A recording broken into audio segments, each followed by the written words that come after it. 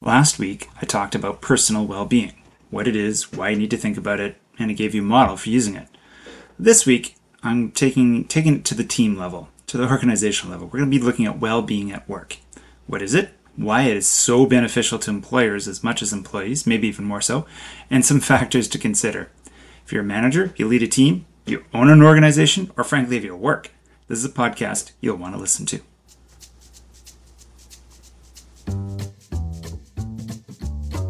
Welcome to the Achieve More podcast, where I help people and teams overcome challenges and achieve peak potential using neuroscience and high-performance skills, tools, and approaches. My name is Michael Scheel, and I'm a high-performance coach and transformation consultant. I have over 23 years of experience in coaching and consulting people, teams, and organizations to improve and achieve more with what they have. I love to give tactical, easy-to-implement ways to help teams and individuals create their visions, overcome challenges, and achieve their goals. So today's focus is really at the team or the organizational level. We're talking about well-being in the workplace. Now, there are numerous global surveys in psychology, organizational design, and other studies that show us why it's so darn important. And it is absolutely profound to me the kind of impact it can have on you, the employee, the person, but also on the team and on the organization at a whole bunch of different levels. So today we're going to talk about what we mean by it. We're going to talk about the benefits of well-being at work. And there's a whole bunch, but I'm going to really be doing that at the team level. I'm going to give you 5 of the most important factors to consider. So there's the studies have really found that there's upwards of 15, 20 different separate benefits I could talk about. I could talk about all day about the benefits of well-being at work. But really, I'm going to focus on what I think are the 5 most important ones. I'm going to give you some principles to consider for it as well. All right.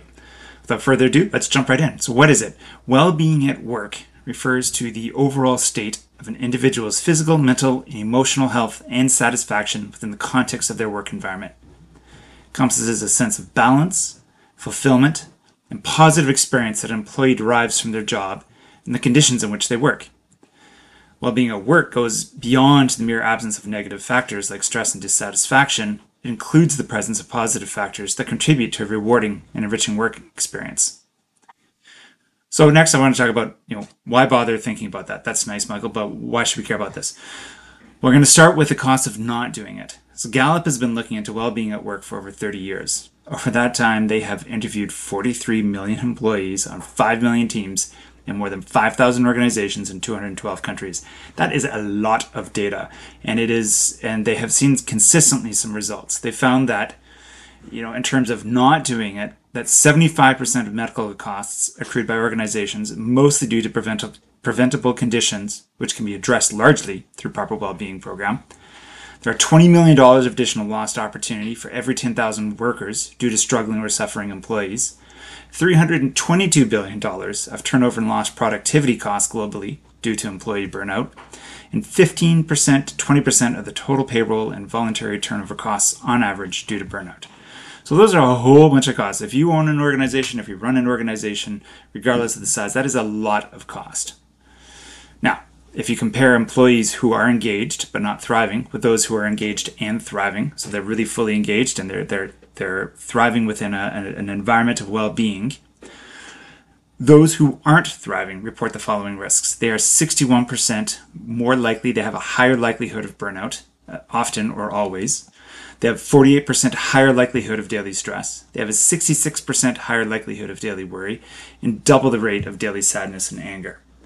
So right off the bat, there you can see a whole bunch of benefits, or sort of the opportunity cost, if you will, to both the organization and the individual. Now, I'm going to go into, there are numerous studies that have shown us the very specific benefits on the flip side as opposed to the opportunity cost. I'm going to give you some of the specific ones and go into it just maybe in the top 2 or 3, and I'll list off some of the other ones to show you that there is a deep level of benefit for this. Number 1, you get an increased job performance and productivity. Employees who experience higher levels of well-being tend to be more engaged, motivated, and focused on their tasks. This leads to improved job performance and increased productivity.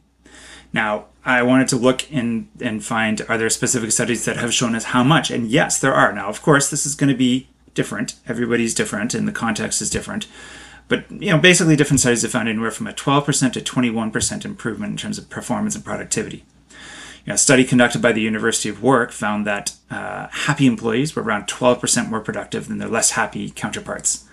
The Gallup meta-analysis that I talked about, they do their analysis every year, but they did a meta-analysis of over 100,000 work units around the world and found that teams with high levels of employee engagement were 21%, and well-being, I should say, were 21% more productive. And there's a whole bunch of others. There's, research published in the Journal of Applied Psychology found that interventions aimed at improving employee well-being were associated with a 17% increase in performance.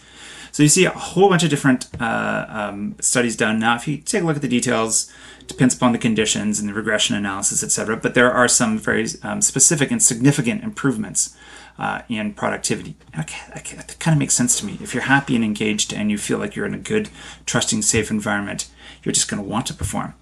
Number 2, you get reduced absenteeism and turnover. So well-being at work is associated with lower rates of absenteeism and turnover. Satisfied and engaged employees are more likely to remain with their current employers, reducing recruitment and training costs. And I know from other studies that part of that is because when you are in a environment that supports your well-being, you're going to feel trust and safety. You're going to enjoy there, and you're going to want to push yourself to be a little bit to take advantage of all the opportunities you have. There's a whole bunch of range. So again, I took a look at very specific results here. Harvard Business Review conducted a study. They found that companies that invested in employee well-being programs experienced a 14% reduction in absenteeism and a 28% decrease in employee turnover. It's crazy. Towers Watson is a very well-regarded international HR organization. They reported that organizations with high employee well-being had a turnover rate that was nearly half that of organizations with lower well-being scores. And the third thing that is, well, I've got some very specific details, is higher financial performance. So this is, again, from a team or an organizational perspective. For people who think, well, well-being is kind of soft, what I'm trying to give you here is that it's not a soft topic. There are hard benefits to organizations. There's a bunch of research that suggests that organizations that prioritize employee well-being often experience improved financial performance. Now, the exact performance increase, again, like those other things, it depends upon the context, and you do a whole bunch of regression analysis. But I found 2 really good reports from well-respected organizations. One is a report by the Global Wellness Institute, indicated that companies that invest in comprehensive wellness programs could experience a 3-to-1 return on investment in terms of healthcare cost savings and productivity improvements. And PricewaterhouseCoopers, a large, well-known consulting and auditing firm, conducted a study that suggested a potential return of $2.30 for every dollar invested in well-being initiatives. So again, there you can see that there's, from a financial perspective, a very good ROI for these things. Now I'm going to run through a list of some of the other well-known benefits, but I'm not going to go into as much detail just to save us time. So we know from studies that there's also, if you introduce a corporate well-being program for your employees, you will get enhanced creativity and innovation. You'll get improved physical and mental health for your employees. They will have higher job satisfaction and motivation, enhanced teamwork and collaboration, increased organizational loyalty, increased perceptions of a positive organizational culture, improved customer satisfaction, I like that one, an improved ability to adapt to change, and reduced workplace conflict. So those, I think, are some pretty important benefits, and again, that just sort of underlies why this is an important topic. Jumping forward, I want to give you some principles to consider when thinking about well-being at work, regardless of what the program looks like or how you introduce it. These are some principles that will help you shape what it is you're going to be doing. Number 1, leadership commitment. Based on a whole bunch of research in psychology and organizational wellness, this comes out loud and clear. Top-down support is crucial. Leaders need to be able to champion well-being initiatives, allocate resources, and actively participate in the programs themselves to set a positive example. That massive study by Gallup that I talked about at the beginning has found that well-being programs need to come from the top to be successful. Those that don't tend to peter out, and employees don't tend to trust it.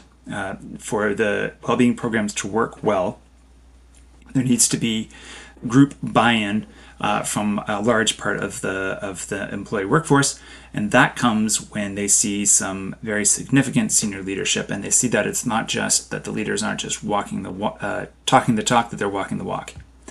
And this sort of concept is backed up regularly by large change management research completed by ProSci. I look at that every year in terms of what are the factors that support transformation in an organization perspective. The Project Management Institute looks at this as well. And we know that one of the key factors to achieve successful large transformation projects is support from middle and upper management. Number two, the second principle I want to talk about is the needs assessment. I don't know if this is a principle so much as it's a factor to consider when you do it. You want to conduct a thorough assessment to understand your employees' well-being needs, preferences, and challenges. You can use surveys, focus groups, or whatever. Several studies have found this to be critical because there is no one main model of well-being at work. It's not like there's a specific model that says these are the 4 factors or 5 factors or 10 things you need to do every single time. Every workplace is different. And even if it's the same company, each sort of context of offices can be different too. So you really need to take into account the uniqueness of your workforce, where you are, how you work, what you do, and what your employees do. Are they hybrid? Are they virtual? Are they in person? Are you all in one location? Are you in multiple locations? There's a whole bunch of different things you need to take into account. So that's super important. Number 3, take a holistic approach. You need to address various dimensions of well-being, including physical, mental, emotional, social, and even financial aspects. A comprehensive approach ensures a well-rounded impact. This is an important principle because it recognizes the interconnectedness of various aspects of an individual's health and satisfaction. Holistic well-being initiatives consider the whole person and their multifaceted needs, leading to more comprehensive and sustainable outcomes. If you take a look at the research into feeling overwhelmed and burned out, there are a variety of environmental considerations, but really what it comes to is pressure across a variety of aspects of your life. It's not just 1 or 2 things that are going to cause you to burn out. It's pressure and stress across multiple aspects. And so if you're going to address that from a well-being program perspective, you need to come up with multiple different levels. This isn't it doesn't have to be complicated, but you just have to be thoughtful and holistic. Number 4, this reflects somewhat what we talked about already, a tailored approach. You need to recognize that employees have diverse needs. You need to design a well-being strategy that offers a range of programs and resources catering to various aspects of well-being. Again, somewhat like number 2, this can't be a cookie-cutter approach that's the same thing for every single person. This principle recognizes that individuals have unique needs, preferences, and challenges. A one-size-fits-all approach may not effectively address the diverse well-being requirements of a diverse workforce. There's a huge body of research and evidence that highlights the potential drawbacks and challenges of adopting a one-size-fits-all or a non-tailored approach. And what we know, if you take a cookie-cutter approach, is that you will get low engagement or participation from staff. It will be ineffective. Staff will have a negative perception of both the program and well-being and the organization. You can actually increase employee absenteeism and turnover by doing a poor well-being program. There's a whole list of things that happen: decreased morale, there's decreased retention, increased turnover, diminished organizational reputation. A whole bunch of challenges happen if you do a poor cookie-cutter approach to your wellness program. Number 5, I want you to involve your employees. Employee involvement in the planning and decision-making of what this wellness program looks like and how is it working and where is it going is absolutely critical from a change management perspective and a long-term organizational impact. And there's a couple of reasons for that. Studies have shown, from a relevance and ownership perspective, when employees are actively involved in the design and implementation of the initiative, they're going to be the program will become more relevant to their unique needs and challenges because they can tell you here's what it needs to look like. Employees have firsthand insights into the well-being concerns and preferences. Involvement empowers them to take ownership of their well-being journey, increasing their sense of control and responsibility. You're going to get enhanced engagement and motivation from the staff, which is one of the biggest benefits that you will get out of this that has such a ripple effect on so much within the organization.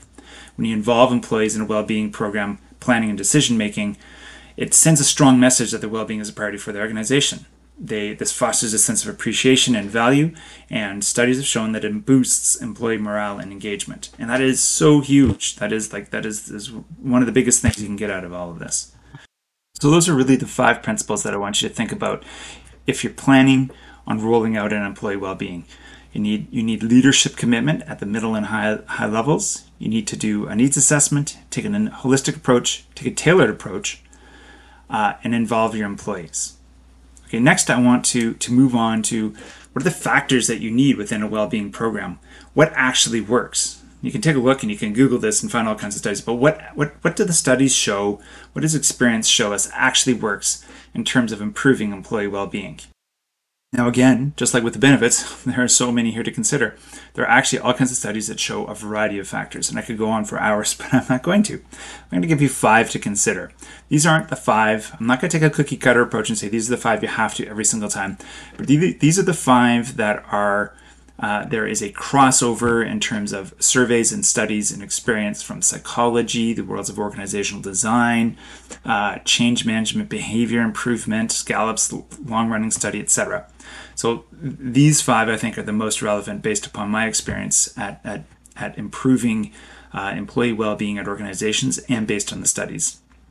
Now, the first couple are based largely coming out of Gallup's long-ranging study. And why would I do that? Because, well, the sheer volume of evidence. They've been doing it for 30 years with over 4 million interviews across 212 countries. You're going to see that's a significant amount of data to look at, and they have been parsing through it year after year after year, and they've found some similar results. And their findings from their research have been supported by separate studies in the fields of high-performance psychology and neuroscience, and I have seen these exact same factors in my own work when I work with improving community organizations. So their top finding is that employee engagement drives employee well-being. That is a big, high-level finding. Employee engagement drives employee well-being. You know, it's interesting. Separately, one of my favorite neuroscience authors, Amy, found that engagement and motivation are the key factors to employees thriving at the workplace. So again, this is where there's an overlap. 2 very significant, important sources of information came up with the same conclusion. So some of the reasons that Gallup found that employee engagement drives employee well-being are because engaged employees are more open and comfortable discussing broader well-being issues in their lives, and managers can quickly direct them towards positive solutions. They found that engaged employees are less likely to question the intentions of the well-being program, and that engaged employees have strong relationships with others on their team. Amy Brand, that neuroscientist and author that I talked about, emphasizes the importance of employee engagement based on insights from her neuroscience research. Her work focuses on understanding how the brain functions in the context of work and how organizations can optimize employee performance and well-being. Her perspective, and she's got about 4 or 5 different reasons here, which if you've listened to me before, I like to talk a little bit about the neuroscience of these things because that lets you know how the brain and body work together, and it helps you to think about this. How can you effectively apply this in your own life?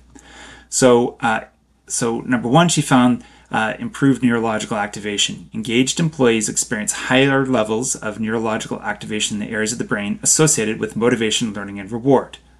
Now, if I was an employer, I'd like that. I want to create an environment where my employees are thinking about improved motivation, learning, and feeling rewarded for that. When employees are engaged, their brains release neurotransmitters such as dopamine, which contribute to feelings of pleasure and satisfaction. This activation, in the end, enhances cognitive functioning and productivity. And you gotta like that if you're an employer. She found positive emotions. Engaged employees experience positive emotions like enthusiasm, pride, and enjoyment. These positive emotions are associated with the release of neurochemicals that support cognitive flexibility, creativity, and problem solving. Again, if I were an employer, I'd really want that. Stress reduction. So if you're an engaged employee, studies have shown that you've got reduced levels of stress versus those that aren't. Engagement triggers the release of neurochemicals that counteract stress hormones. Engaged employees have been found to be better equipped to manage stress and handle pressure, leading to improved mental well-being and reduced risk of burnout. Neuroscientific research has indicated that engaged employees are more open to learning and have enhanced neuroplasticity, which leads to improved growth and enhancement in the areas that they focus on. This means, engaged employees are more receptive to training, skill development, and adapting to new challenges. And there's a whole bunch of others here. Performance enhancement. Engaged employees are more likely to invest their full cognitive resources and their effort into their tasks. This heightened focus and attention on their tasks leads to improved performance, productivity, and overall job satisfaction. So really what I'm saying here is based on neuroscience research and based on global survey that employee engagement is absolutely key to achieving employee well-being. Okay, and so the next question that I automatically ask, if employee engagement is so important, how do you drive that? How do you create that?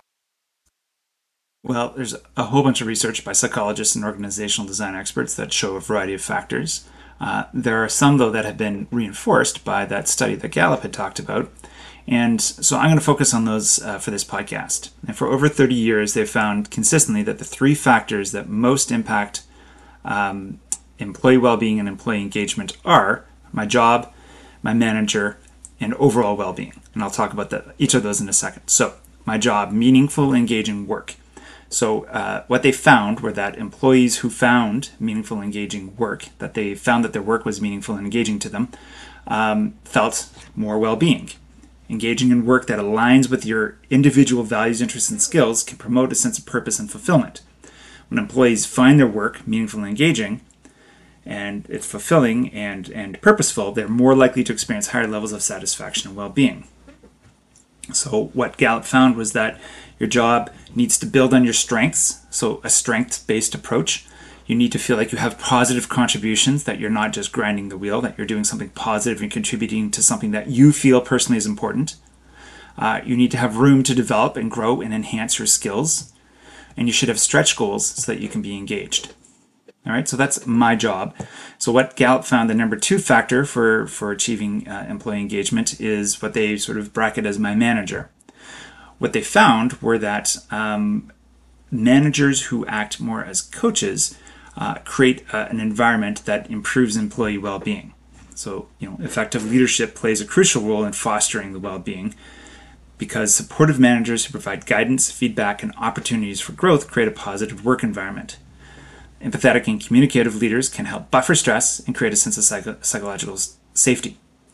So some of the factors that they found most important out of all of that were that employees like a manager who supports them in their goals. So if it doesn't tell them what their goals are and tells them what to do, basically says, hey, how can I support you in achieving the goals that you want?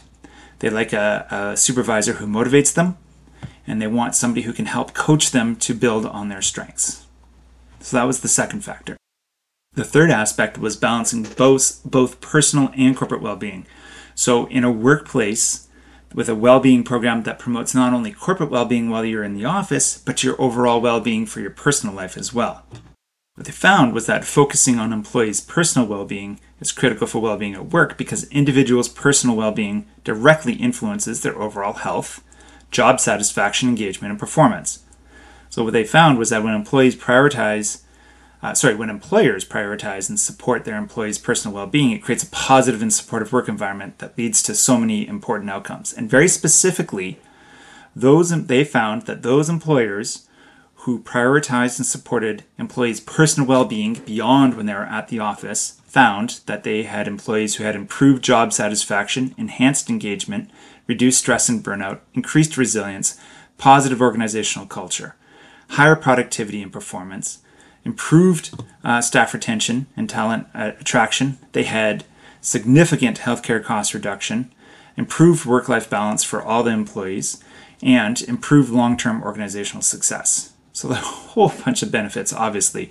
If you can understand all of that, I'm not going to dive into each of those specifically, but that is a massive list of success, I think, for trying to focus on personal well-being as well as positive well-being. So again, those first 3 of the 5 factors that I think are really important for our employee well-being model were my job, my manager, and overall holistic well-being, both personal and professional. Now, 2 key additional factors. These come from the 2 remaining ones that I want to talk about, my top 5. These come from a variety of different studies, and I see these time and time again. The next one I want to talk about is clarity of roles of responsibility. So having clear expectations about job responsibilities, performance standards, and goals help to reduce ambiguity and stress. Employees who understand their roles and how their contributions contribute to the overall success of the organization tend to experience greater well-being. I can also tell you, I've done separate studies on how to create thriving teams, and one of the top say 7 factors that I have found in all of my studies across the last 23 years has been clarity of roles and responsibilities, that it improves not only your own performance, but the performance of the team that you have around you. Okay, the 5th factor that I want to talk about was alignment of personal values and goals with corporate ones. When employees feel that their personal values align with the values of the organization, it enhances their sense of belonging and well-being. And again, I have found this from my own research in high-performing teams and high-performing organizations, particularly within the community sector, that those individuals who feel like their own personal values and goals and their purpose in life aligns with both their team and their organization, they are going to feel improved safety, improved trust, improved sense of belonging, and reduced stress, and a feeling like it's not just work, oh, I got to do this, but hey, this is something I want to do, and I'm doing this in an environment that supports me and who I want to be. So again, those 5 important elements, these are the main elements that I would stress in a model for well-being at work, include your job, more specifically making it strengths-based, meaningful and engaging. Number 2, your supervisor, acting as a coach, motivator, and supporter. Number 3, balancing or sort of enhancing both personal and professional well-being. Number 4 was clarity of roles and responsibilities. And then number 5 was alignment of personal values and goals with corporate ones. Okay, that's all I wanted to do today. I wanted to make it sort of short and sweet compared to my usual podcasts. So today I gave you, I think, a lot of food to think about in terms of what it means to achieve well-being at work. So we talked about what that means, what well-being at work means. We talked about some of the principles for achieving it, and I gave you 5 of the evidence-based factors that I think are the most important ones.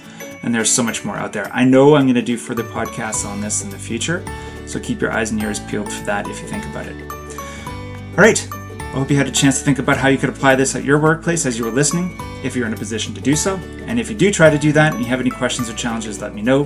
In the meantime, enjoy the rest of your week. Thanks, everybody.